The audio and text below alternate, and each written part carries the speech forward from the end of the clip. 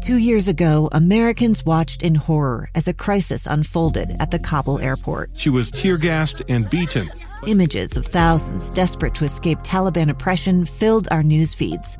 More than 80,000 Afghans made it to America. But the story didn't end there. It was very cold. There was no power, no heat. Who would help our newest neighbors? I'm Andrea Smartin. In Stranger Becomes Neighbor, you'll hear the stories of some remarkable refugees who left their homes and their dreams behind, only to start over from zero. Their only possession was 3 blankets. And you'll meet Americans who stepped up to help them. You want me to come when you deliver your baby. What can one person do in the face of an international disaster decades in the making? That's Stranger Becomes Neighbor. Find us at kslpodcast.com. Follow us on Apple Podcasts or anywhere else you listen. Hey, welcome back to the program. I'm Lee Lonsberry. This is Live Mike, episode 49 today. That's pretty good.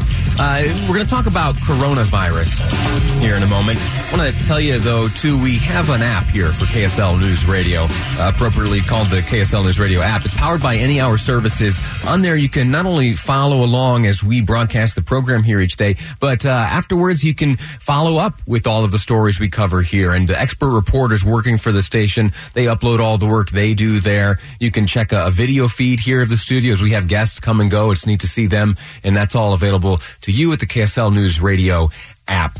You heard a few weeks ago that the iPhone, Apple made an announcement that the iPhone was going to be in limited supply for a little while as their parts suppliers in China were taking certain precautions, which was limiting production of the components needed to put together these iPhones, and that all due to the coronavirus. That was the first that I had heard of, like, an economic impact by this virus.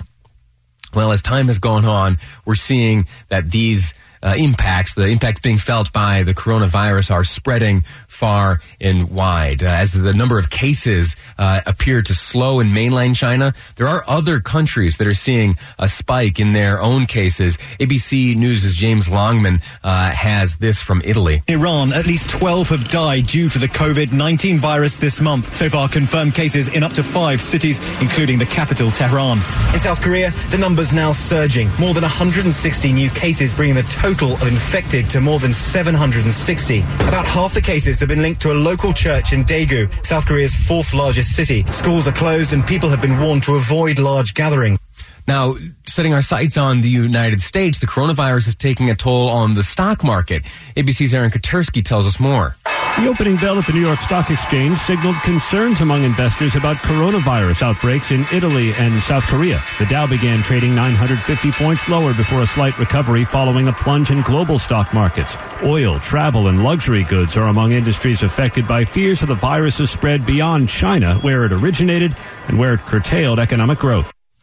So now we're starting to see this have an effect here in the United States. You've heard here on the radio coverage of the Dow's fluctuating position. I would point out that month to month, we're about even. There's been a bunch of fluctuation, obviously, in between. But from 1 month ago to today, we're about at the same position. To help me understand this more and explain exactly the impact being felt here in Utah, or to let me know that this is no big deal and I should stop fanning these flames, I've invited Miles Hansen, President and CEO of World Trade Center Utah, to join us on the line, straighten this all out for us. Mr. Hansen, sir, how are you? I'm doing well, Lee. Great to be on. And I'm sorry, but I'm not going to be able to be overly optimistic and help you out on that front in our conversation today. All righty. Well, give me the news. That's right. So, I think that what we're seeing is clearly increased fears about the spread of coronavirus and moving beyond just mainland China to places like Iran, where we've had 12 people die and hundreds of cases, South Korea, and now, of course, from the clip you played in Italy as well. And before talking about some of the economic impact, I do think it's important just to emphasize yet again that the human cost to this is far more significant than the economic cost. We've had 80,000 people sick, 2,500 more people have died. Both of those numbers are going to increase significantly. And I think it's important as we talk about the economic cost not to lose sight of the fact that there are very real people out there. They're getting sick and dying. And then, of course, with that comes this economic pain that people around the world increasingly are feeling. And so I think just to kind of break it down a little bit, why now? This has been going on for a couple months now. Why is the Dow down close to 1,000 points today? and it really is fears of a pandemic. And so if you look at on end of last week, on Thursday and Friday, that's where we saw cases starting to explode in numbers that grow exponentially in South Korea, Iran, and Italy. And that's for the first time people really asking ourselves, are we starting to see a pandemic?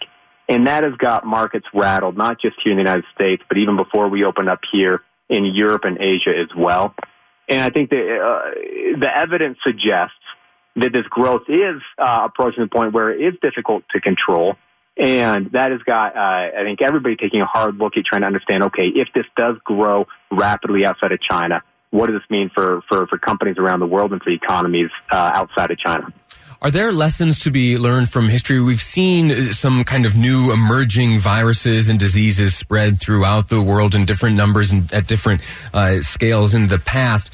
What has history taught us will happen? What happens next? How bad can this get? Yeah, that's a great question. If you remember that in 2003, a different version of the coronavirus, it started in China and it spread around. And there were very widespread fears that would lead to a pandemic and the economic costs that would come from that. And what we found in that case is that the economic impact wasn't as significant as what people thought it may be when the virus was starting to spread significantly. I think there are a couple key differences there. One, the coronavirus, the novel coronavirus, this version is spreading quicker and it has a higher death rate.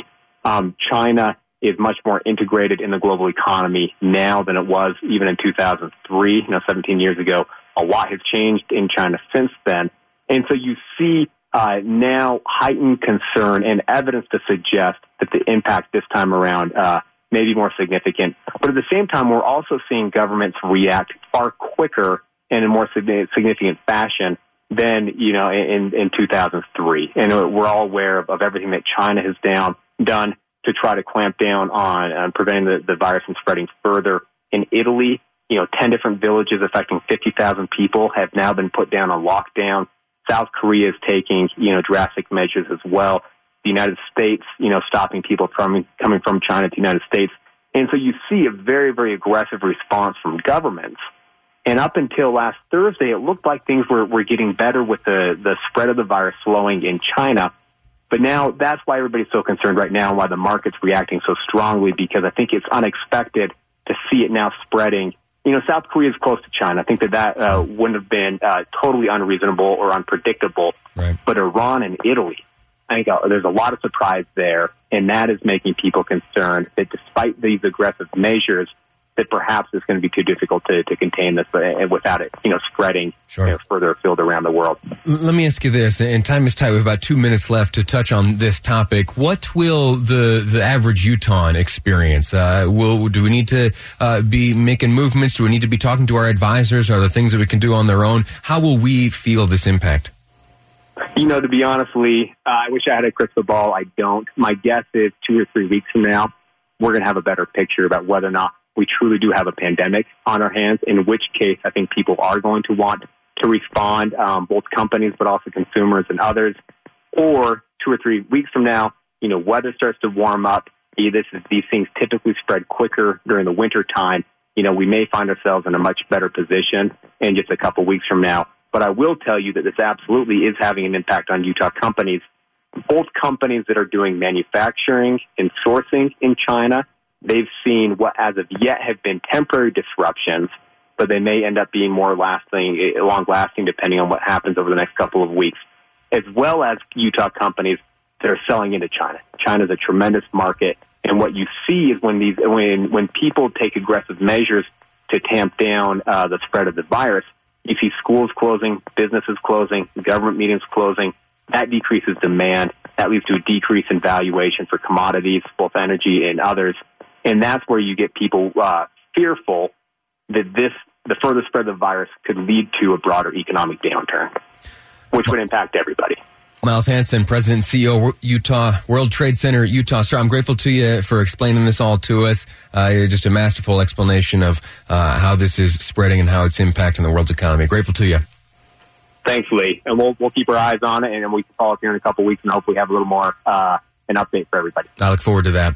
Thanks again. Again, that's Miles Hansen, President and CEO of World Trade Center Utah. We are seeing the coronavirus have an impact not only on people's lives, but now on their money. The economy is feeling it. We're seeing it here in the United States with the Dow down some 1,000 points. We're going to see the advice from Mr. Hansen there is keep our eyes open and be ready to be nimble. But about 2 weeks' time, we should have a much better picture of how this will impact us. My next guest is running for governor. Jan Garbett will be here in studio to talk to me about why she feels best suited to serve you as the next governor of the great state of Utah. That's coming up here on Live Mike. I'm Lee Lonsberry, and this is KSL News Radio. It's the story of an American held in a dark Venezuelan prison. Then all of a sudden, they all kind of lined up. They pointed their guns at me. And this is the point where I thought, I'm going to die today. I'm Becky Bruce. I spent a year working on Hope in Darkness, which now has more than 2 million downloads. Find it on kslpodcast.com or wherever you listen to podcasts.